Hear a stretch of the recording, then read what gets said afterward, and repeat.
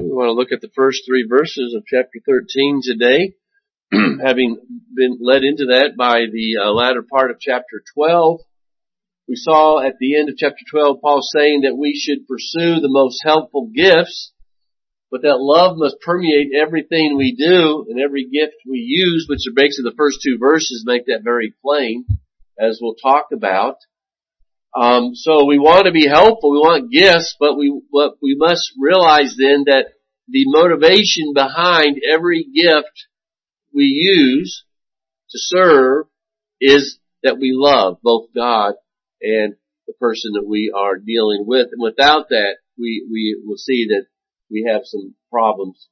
For us to love in a way that pleases the Lord, our love must first reflect biblical love, not love as the world defines it. As we kind of introduced the subject of love last week, we reminded ourselves that when we talk about love in Scripture, we're talking about what the Bible teaches us love is, what the Lord has established as love, not just what the world, the culture around us tells us is love, because those are two diametrically opposed things. And if you get that wrong, it has led to a lot of confusion in the church for sure.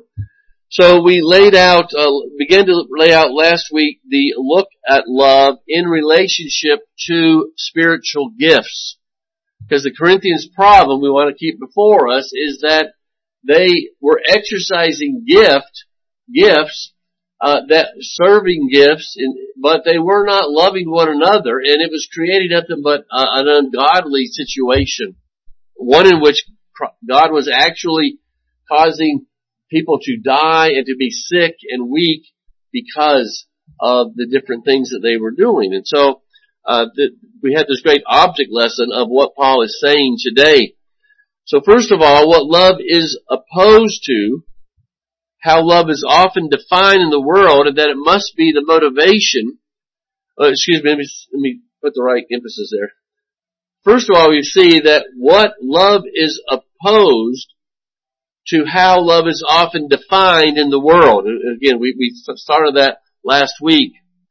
The love of Scripture, the love that means anything to the Lord, is a love that is motivated by our love for God, for He has shown us love, and that love in Christ is now shed abroad in our hearts, because I, as a sinner, undeserved sinner, has been touched by God.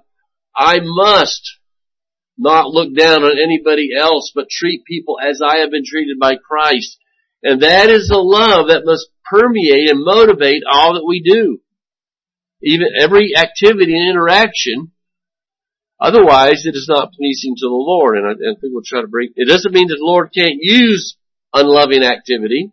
We'll see. But we're talking about what is it pleasing to Him? In my heart, am I pleasing Him? So today we want to look specifically at some examples that Paul uses in these first three verses of people or the ability to serve, to do things, and not to do things in a way that pleases the Lord. Now, what has been said in verse 1 in terms of the gift of tongues can be said for any other gift as well. So he starts with tongues because tongues is kind of the main point of all this, that gift that has been used in a way for people to look at me, that I want tongues because I want to have the position that person has. I want to have people look at me and to be elevated in the church. This idea that having tongues was really what everybody had to have. Again, that kind of describes in many ways the charismatic movement today, that if you don't have tongues, you haven't reached a certain level, right? But really, while he mentions tongues, and in the first two verses he mentions tongues, prophecies, understanding mysteries and knowledge and faith, it applies to any gift. He's just using some here as an example. Any gift exercised, though, primarily for the benefit of the one who is gifted, not the one who are serving, but the one who is exercising the gift, is a prostitution of the gift. Because a gift is given to serve others, not to be self-serving. And so if that's why you do anything, then obviously you're not being motivated by love. And we'll see here what Paul has to say about that. Love seeks to serve others to their benefit. And generally speaking, at the sacrifice of the one who does love. True love is willing to be sacrificed in order to help its object. And we'll define love more in subsequent messages, but we need to keep that in mind. And this is the kind of ministry that blesses others. Self-serving, self-promoting ministry is a pain to others, but it is not something that is, it is something that is endured, but that's about as far as it goes. And everybody knows it doesn't take long usually for people to see that when you do something, you have your own interest in mind. You know, you've got an angle.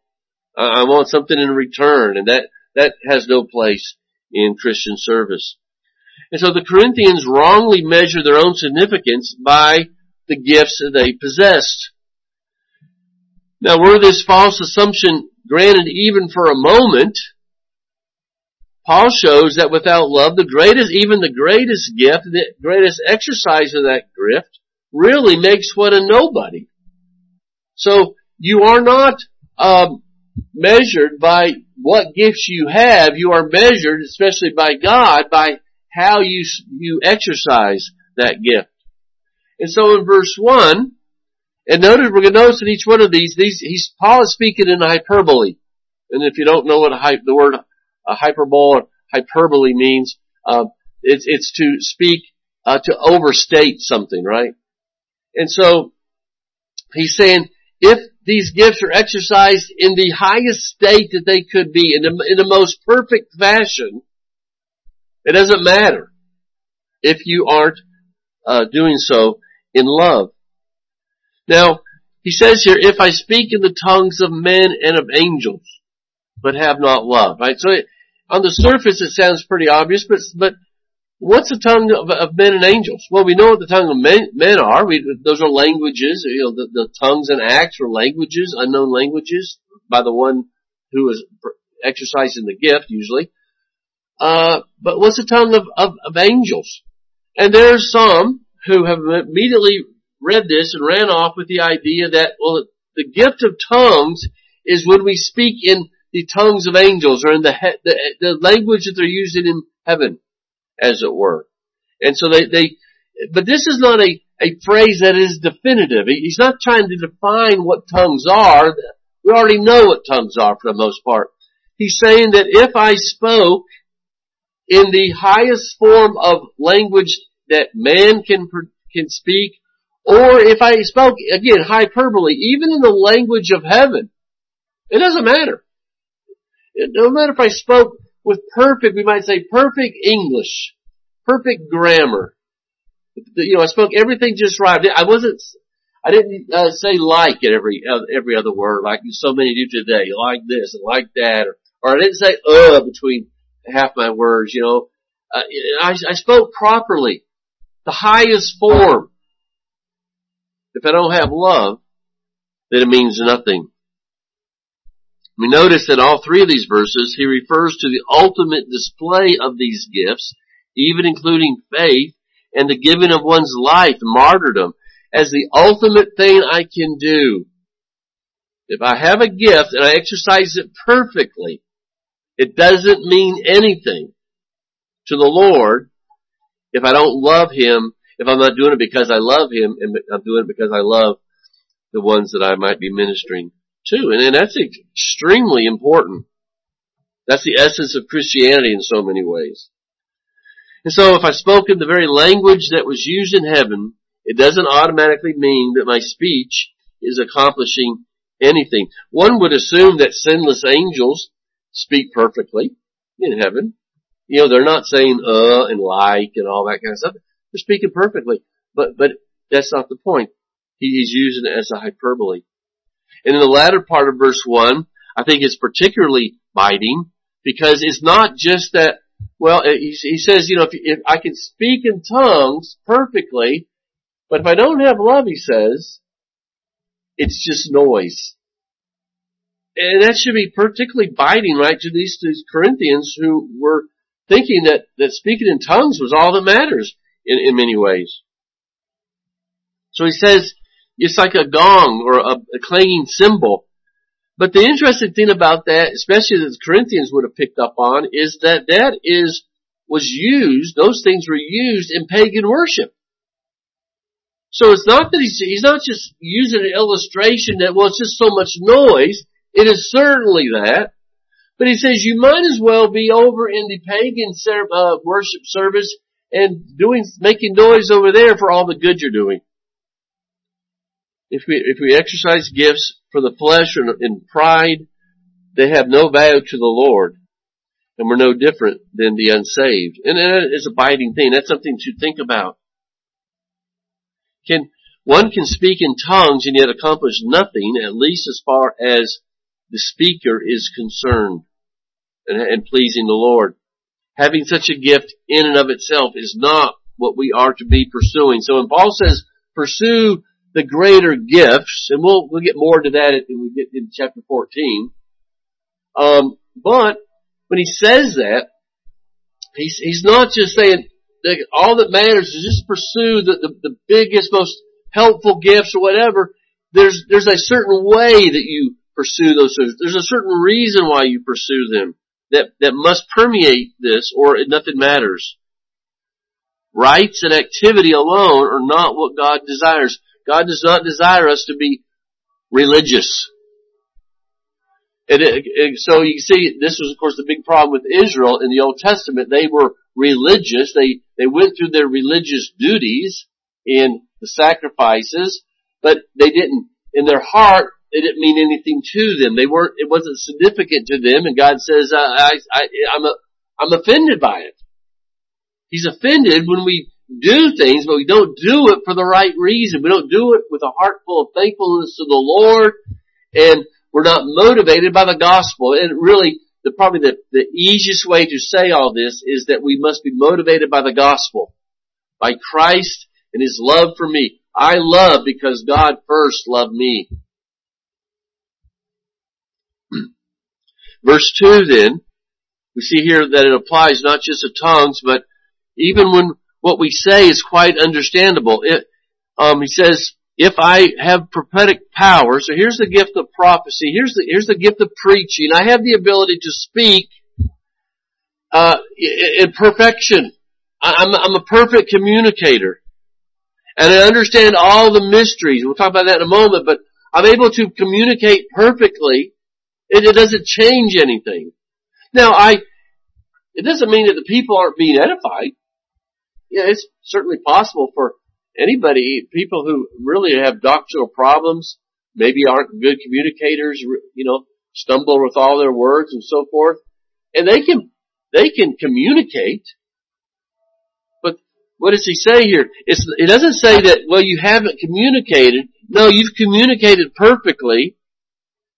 You have all faith, but he says, I am nothing. He says, because he's talking about himself, if I communicate perfectly, but my motivation is wrong, you've been edified, perhaps, if the Lord sees fit to bless, but I am nothing.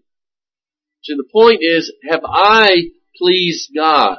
Is there a reward for me for doing things to please the Lord? Because there's no reward if we don't please the Lord, if we aren't serving the Lord. And so we see here that this applies to all the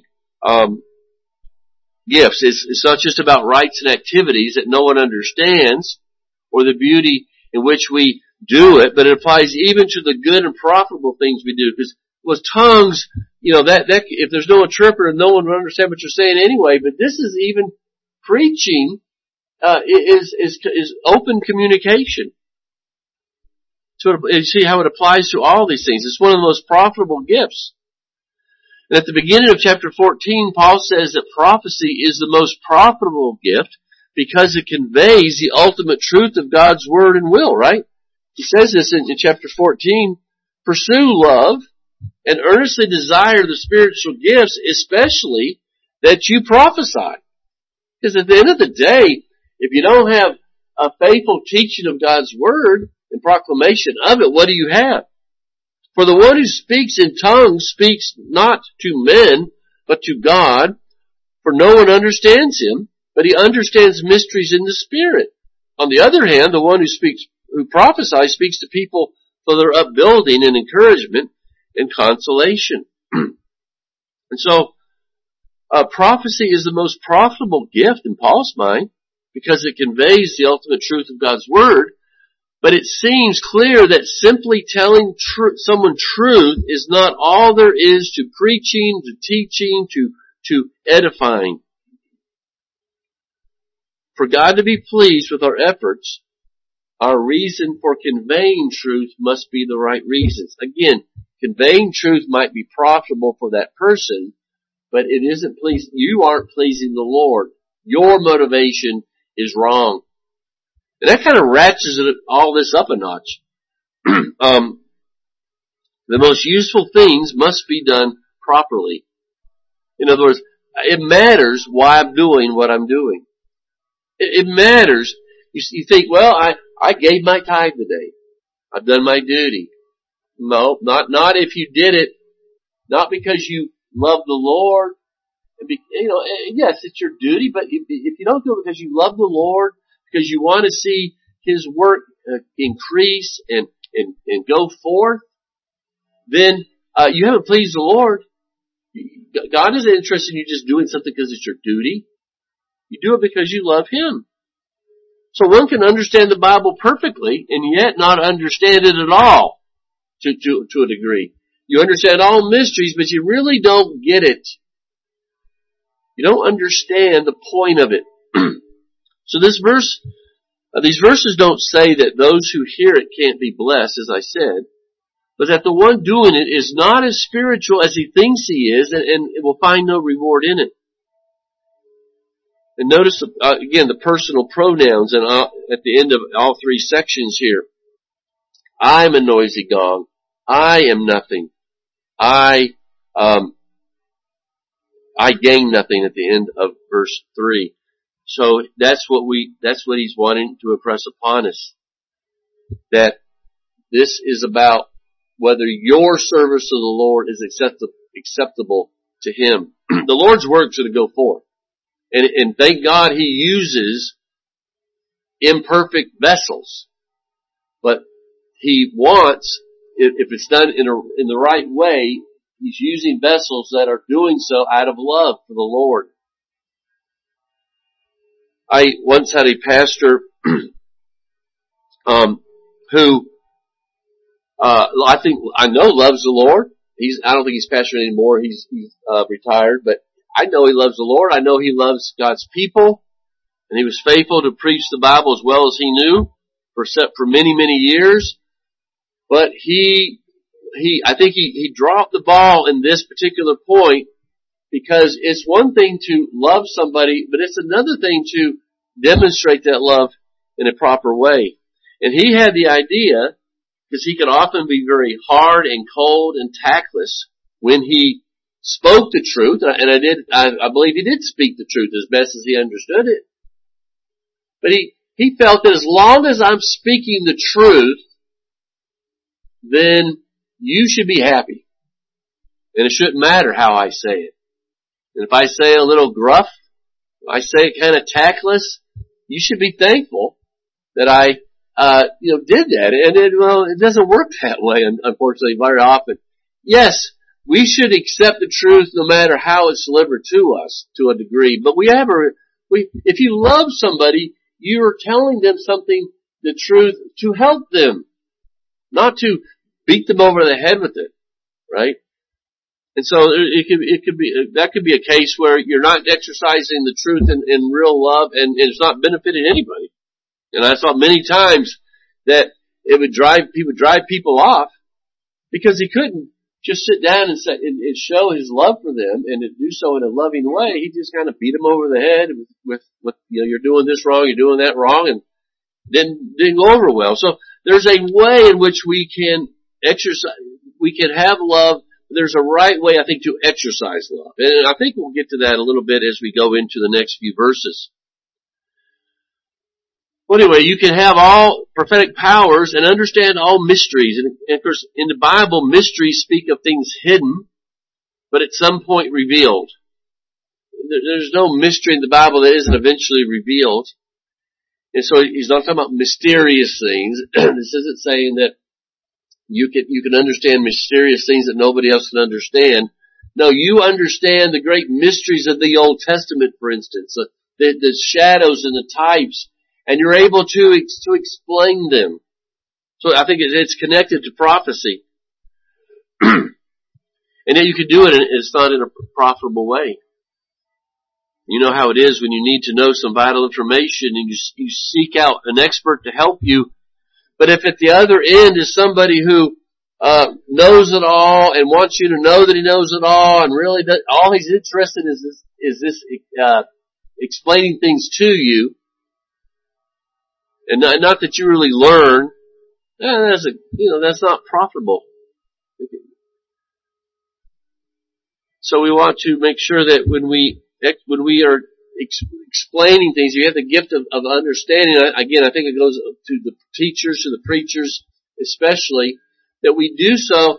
I'm not up here just trying to pound facts into your head. I want you to understand what the meaning behind the doctrines of God, what it's supposed to do for us, how it's supposed to transform us, what God wants us to know. And I think this is part of it.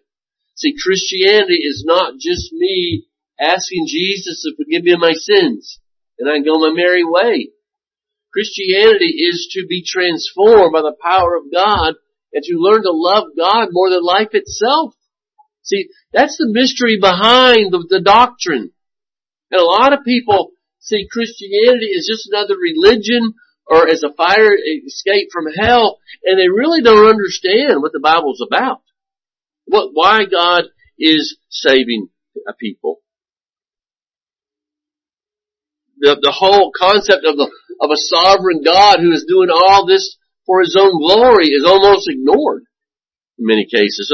So it's possible to be a teacher and not understand what you're teaching.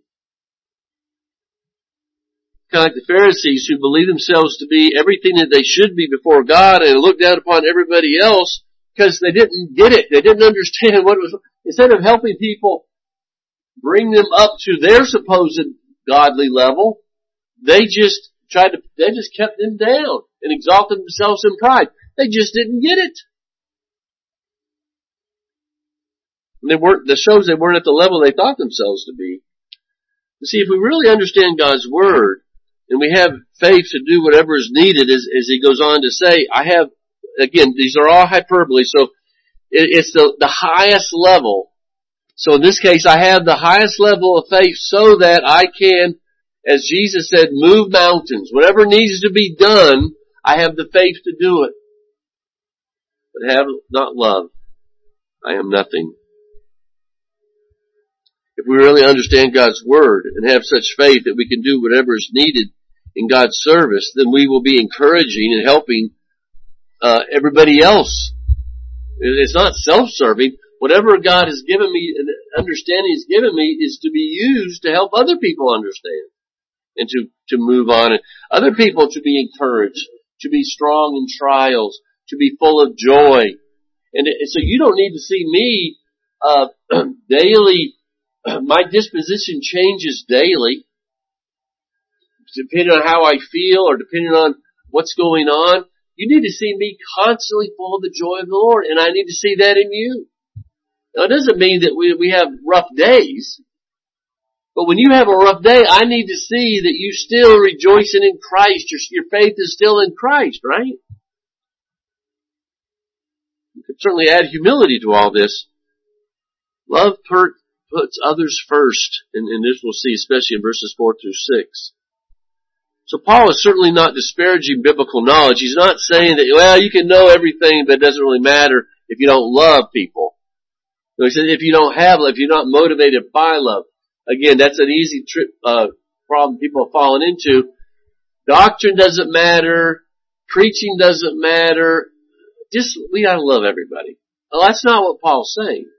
He's saying that preaching, prophecy is the greatest gift, most profitable gift. But it must be exercised in love. Again, biblical love. So you see how people can twist and turn some of these different sections.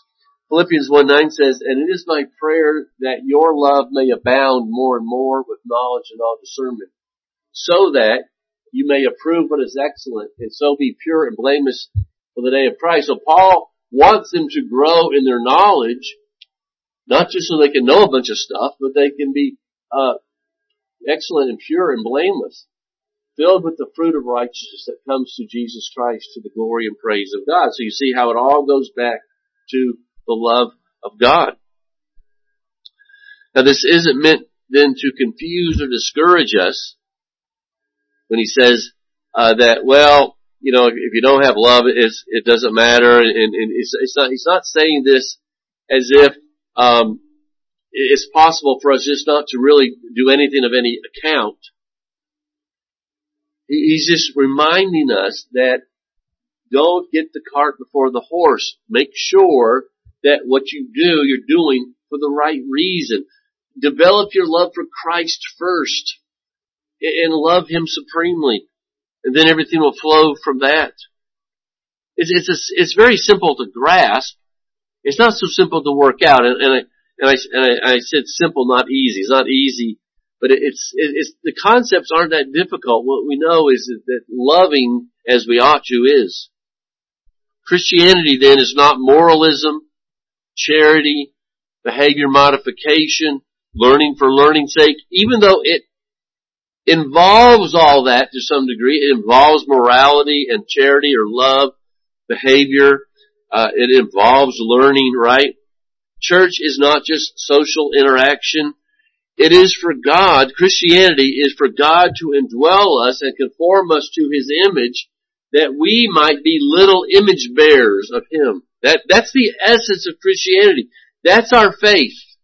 And anything that thinks Christianity is about eschatology or all these other things I mentioned, if you don't understand, it is Christ in me. It is me to know God and to be transformed by that knowledge. It's not us deciding to become a Christian. You can't decide to become a Christian anyway, because God must make the first move. He must draw us to Himself anyway. So it's not just your decision to decide one day I'm gonna be a Christian. I'm gonna obey Jesus or follow Jesus. No, it is God getting hold of you, not you getting hold of God. As soon as I make preaching about me and being told what a good preacher I am, or what the size of the membership is, which is still making it about me, you see, I've ceased to preach and exercise my gift out of love. And God He might edify the people to some degree through that, in spite of me, but I'm not relying upon the Spirit. I'm not doing it for the right reason. You know, think about Balaam. He was a prophet of God, but he loved himself more. You know, he conveyed the word of God, but he didn't like what he was conveying. He really wanted money. Right? God used him to do His work, but Balaam received no reward. Not in the next life. So what we all must train ourselves to do is to recognize the motivation behind our speech and actions. And that's really what Paul is saying. Whether it be our gifts or anything else we're doing. Are we looking for credit, the advantage, some sort of honor? As Jesus says, we will have our reward in this life. He said that of the Pharisees. They have their reward, but it's in this life. You know, they have honor and pride, and people respect them, and they've got their money, whatever they've got, their power. But at death, it's gone. The Lord can use what we do for the good of His work and others, but are we pleasing Him? You know, I don't want to just be a tool for the Lord. I mean, we are tools in a sense, right? But I don't want to just be a tool. You know, a hammer is a tool, and you can, whether once or not, beat the nail at that thing over and over again. I don't want it to be a hammer, some hard-headed hammer that the Lord, you know, I'm getting the work done for the Lord, but I'm not doing it as a faithful, loving servant, right? I want to be a child of God that's in partnership with the Lord in that sense. So while on the one hand, I'm glad that the Lord can use me in lives even when my motivations are less than what they should be, because I don't think any of us have perfect motivations, and I know I struggle with that as much as anybody. But our goal should be to be servants that please the Lord, not the hard-headed tool that just gets the job done with no vested interest. The hammer doesn't care if the nail gets driven in or not, right? It's just a hammer. But if we're Christians, right, if we've been given life, we want to be part of the work in partnership with Christ. So as a church, we don't want the Lord to see a lot of commotion in the church, but little use in the kingdom of God, right? I want Him to see a useful body, loving Him with all of our hearts, praying with all of our hearts, loving each other with all of our hearts, studying His Word with all of our hearts. Kind of like partners, spouses are partners, right? I want to be working with the Lord because I love Him. Jeremiah is called the weeping prophet, and it wasn't because he walked around so consumed with his own problems that he was just crying about everything because he was in such misery. He had a lot to cry about. He did live in misery. He was let down in a small cistern and left for dead, and he had a lot of problems. But the weeping prophet was because he was concerned about the people of God, about their sin, about judgment coming upon them. Let's just read a little bit here of Jeremiah. I want us to see, is this the motivation that I have? My joy is gone. Grief is upon me. My heart is sick within me. Behold, the cry of the daughter of the people from the length and breadth of the land. So his grief is not because I'm in pain or I'm going through some kind of problem. It's the people of God and their sinfulness. Is the Lord in Zion? Is her king not in her? Why have they provoked me to anger with their carved images and with their foreign idols? The harvest is past, the summer is ended, and we are not saved. For the wound of the daughter of my people is my heart wounded. I mourn and dismay has taken hold of me. Is there no balm in Gilead? Is there no physician there? Why then has the health of the daughter of my people not been restored? Oh, that my head were watered, and my eyes a fountain of tears, that I may weep day and night for the slain of the daughter of my people. Jeremiah cared about the condition of God's people. That's what caused him to weep. That's what brought about his ministry. He cared. He loved them, and and let's be honest, what brings about our weeping? What brings about our emotional distress, if we ever have any, right? Is it my circumstances? And yeah, I mean, I'm not saying it's wrong to weep and to be in distress when calamity comes upon you, but what about when we see problems in the lives of God's people or sin in people's lives and we see the calamity that sin has brought? Do we weep like Jeremiah? See, that proves that love was what was behind his ministry. It wasn't just doing it because I had to do it. I don't really care. Y'all can just go to Babylon. I don't care. No, he loved God's people. That's what brought about the weeping. So you might think I'm getting maybe a little off subject with spiritual gifts of love, but I don't think so, because love can only be expressed by serving others, by doing something for somebody. Is Paul not saying by inference that we can pray in the most heavenly of languages, and in a sense they are bouncing off the ceiling because we're really only praying for our own interest? See? Romans 9:1. I am speaking the truth in Christ. I am not lying. My conscience bears me witness in the Holy Spirit that I have great sorrow and unceasing anguish in my heart, not because I've been stoned, because I get thrown out of the synagogue, because I got people over in Corinth telling me I'm not even an apostle, and woe is me. All that happened, right? What causes his great sorrow and unceasing anguish of heart? For I wish I could myself be accursed and cut off from Christ for the sake of my brothers, my kinsmen according to their flesh. He had a burden for the Lord's work and for people's souls. That's what bothered him. So we gotta be careful that we're not just so consumed with our own little life, our own little, problems that we forget why we are here. Paul's condition was secondary to what motivated him and what consumed his prayers. And I think this calls for constant examination. I think these 3 verses here in 1 Corinthians, one of the points is that we have to examine ourselves, that the Corinthians have to examine themselves. You guys have a church that looks much more like the pagan church, pagan services. What's wrong here? And it goes back to your motivation. So you can believe the word completely and use it wrongly. The second part of verse 2, I have all faith so as to remove mountains, but have not love. I have nothing. I have all knowledge. You can manage your spiritual needs in such a way as to overcome them, your faith in moving mountains, but you ignore the fact that you're, of your brother in need. Your brother's struggling with the same thing. You are strong in the faith, but you don't have any concern for your brother or sister and their struggles. We're almost done here, but this Jonah, I think, offers another example of one who is caught up in the politics of the day, who hated, he didn't love, but he was preaching God's word, and he was faithfully preaching God's word, right?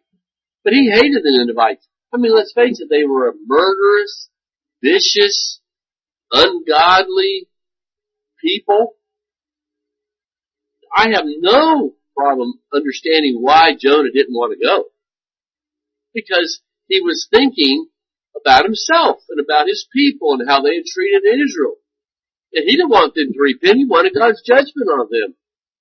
And yet he goes and he's preaching repentance, and they do repent, and they are for a time saved. His motivations were completely off the wall. Right? But that's what chapter 4 is, as God is reminding Jonah of what grace and mercy is, and teaching Jonah to love his enemies.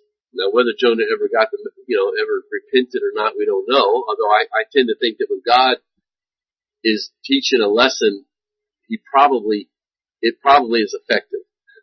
But he's certainly teaching us that, right, though. But I don't want to be like Jonah, at least in the first 3 chapters. I don't want to do my duty, but do it in a haughty, unloving way, because I don't think the Lord is pleased with that. And so he finishes here in verse 3, but with charity, if I give away all I have, and the word there is in a continuous tense where this is my lifestyle. I'm a person who gives away all. This is not a one-time act. It's a continuous thing. I'm a charitable person. Or, I deliver up my body to be burned. So, and there you see the ultimate sacrifice. I am a man who gives away whatever I have if need be. I'm a man who will even give up my life, and yet, astoundingly, it's possible to do that and be nothing, gain nothing from it. Again, others might be blessed by it. You have gained nothing in it. So you see that it's a personal motivation. Do you want to receive the well done, thou good and faithful servant, and to enter into the blessing of the Lord, and to have reward in heaven? Well, our motivations must be part of the equation. So he's speaking of someone who has a life of helping others, not someone who does it occasionally, but the real deal.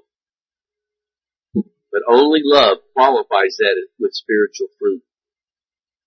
So every way we try to define Christianity fails if the glory of God and love for others aren't part of it. That's why Jesus can say that love is a fulfillment of the law.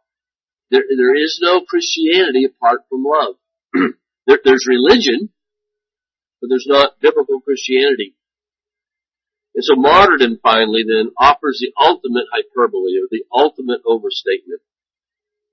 It is what we consider to be the ultimate sacrifice, because it is, right? You can't do any more for whatever cause you might be dying for. It's the ultimate expression of devotion to the Lord. but it can be done for self-glory. And again, it's an overstatement, so it's probably very unlikely that many people died for the Lord just out of pride, right? But he's saying there's nothing that's outside of this concept. No matter what it is, the motivation must be right, even martyrdom. But again, I think martyrdom by and large would be the one act that would show your devotion to the Lord. But is this not a clear difference between the true faith and Islam, for instance? To them it's okay to martyr yourself, and again, you really can't martyr yourself. Martyrdom is dying for the Lord, right? But they will martyr themselves, which is really committing suicide and murdering people while you do it, because martyrdom without taking a few people with you is not really acceptable martyrdom, right? So it's okay to martyr yourself and murder people at the same time. It's legitimate to express hatred for others while you die for your God, Allah. It's just, how different is our giving up our lives to the Lord in whatever way, capacity He wants, as opposed to false religion. But their martyrdom has self-interest all the way through it. The Christian's hope is to be with Jesus and to find fulfillment in that, to find fulfillment in giving all glory to the Lord and just basking in His glory forever. The Muslim's hope is to share a lot of women. They literally martyr themselves to get their 70 virgins. But not for Allah's glory. That's secondary at best. The Lord speaks of our reward in heaven, but that is only part of what we are waiting for. And the older I get, the more I understand this to some degree. I want to be in heaven so that I no longer have to deal with this sinful body. Yeah, I don't like to deal with the physical pain and suffering of getting old, for instance. But more than that, I'm just tired of the sin that I can't seem to do much about. And I'm tired of the sin in this world, and I want to be in a place where I just can enjoy Christ and I don't have to deal with the sin in my life and the sin all around me, right? I want to be able to rejoice in my Savior, who has graciously saved me in spite of myself.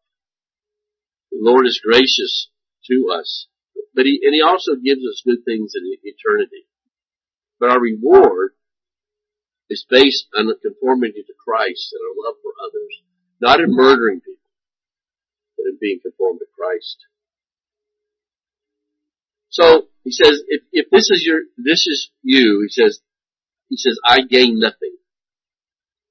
So we can be saved, but we can lose our way. Again, it's not to be discouraging. It's not to say that, well, boy, I might not be saved at all, or it's all a waste. It's the Corinthians have lost their way. They're teaching the Bible. They're going through all the baptism and the Lord's table and all this stuff, but they have no idea why. They've lost their way. And Paul says, be careful here, because it's possible to be going through the motions and you're not doing anything. Live and die for yourself, even while claiming to be living for Jesus, and you'll die like a pagan and accomplish nothing. So how can I motivate us to love any better than that, but to remind ourselves of the grace of God in Christ Jesus? The loveless person produces nothing, is nothing, gains nothing, Paul says. If our motivation is right, though, the Lord has promised to bless us and to receive us into heaven and give us great reward. And it is not enough. If I know that the Lord is pleased with an action, it's not about whether I get something for it. I'm actually giving my Lord the service due Him. He's my Lord and Savior, and if I can do something to please Him, that's all that matters at the end of the day anyway. So there's no religion that even begins to address the issues of the heart. What created our faith. The Corinthians were religious, but they were not God. And at the end of the day, I guess that's what the text is saying, right? I don't want to be religious. I want to be godly. I want to do things because I love the Lord. And let Him bless. Let Him do with it as He will. Let me focus, though, on my motivation. And I think that things will go a lot better for us, right? I think that we'll have the joy of the Lord in our hearts. We'll get along with each other better. And we'll have a better compassion for those within and without. If we just have a motivation right. And don't forget that we are just sinners saved by grace. And give our Lord the honor due to His name. All right, we'll stop there today. Any questions or comments? Pray, Lord, that you would help us to be built through this passage. That we would, first of all, having proper understanding of what true love is. We would not be confused by what the Lord tells us perfection. Lord, that our love would be to be turned from God Himself, who has done for us in Christ. Lord, that we would be able to display that to us. Lord, we know we have our things to do. Lord, we know that our love is by our hearts. Lord, we bless us.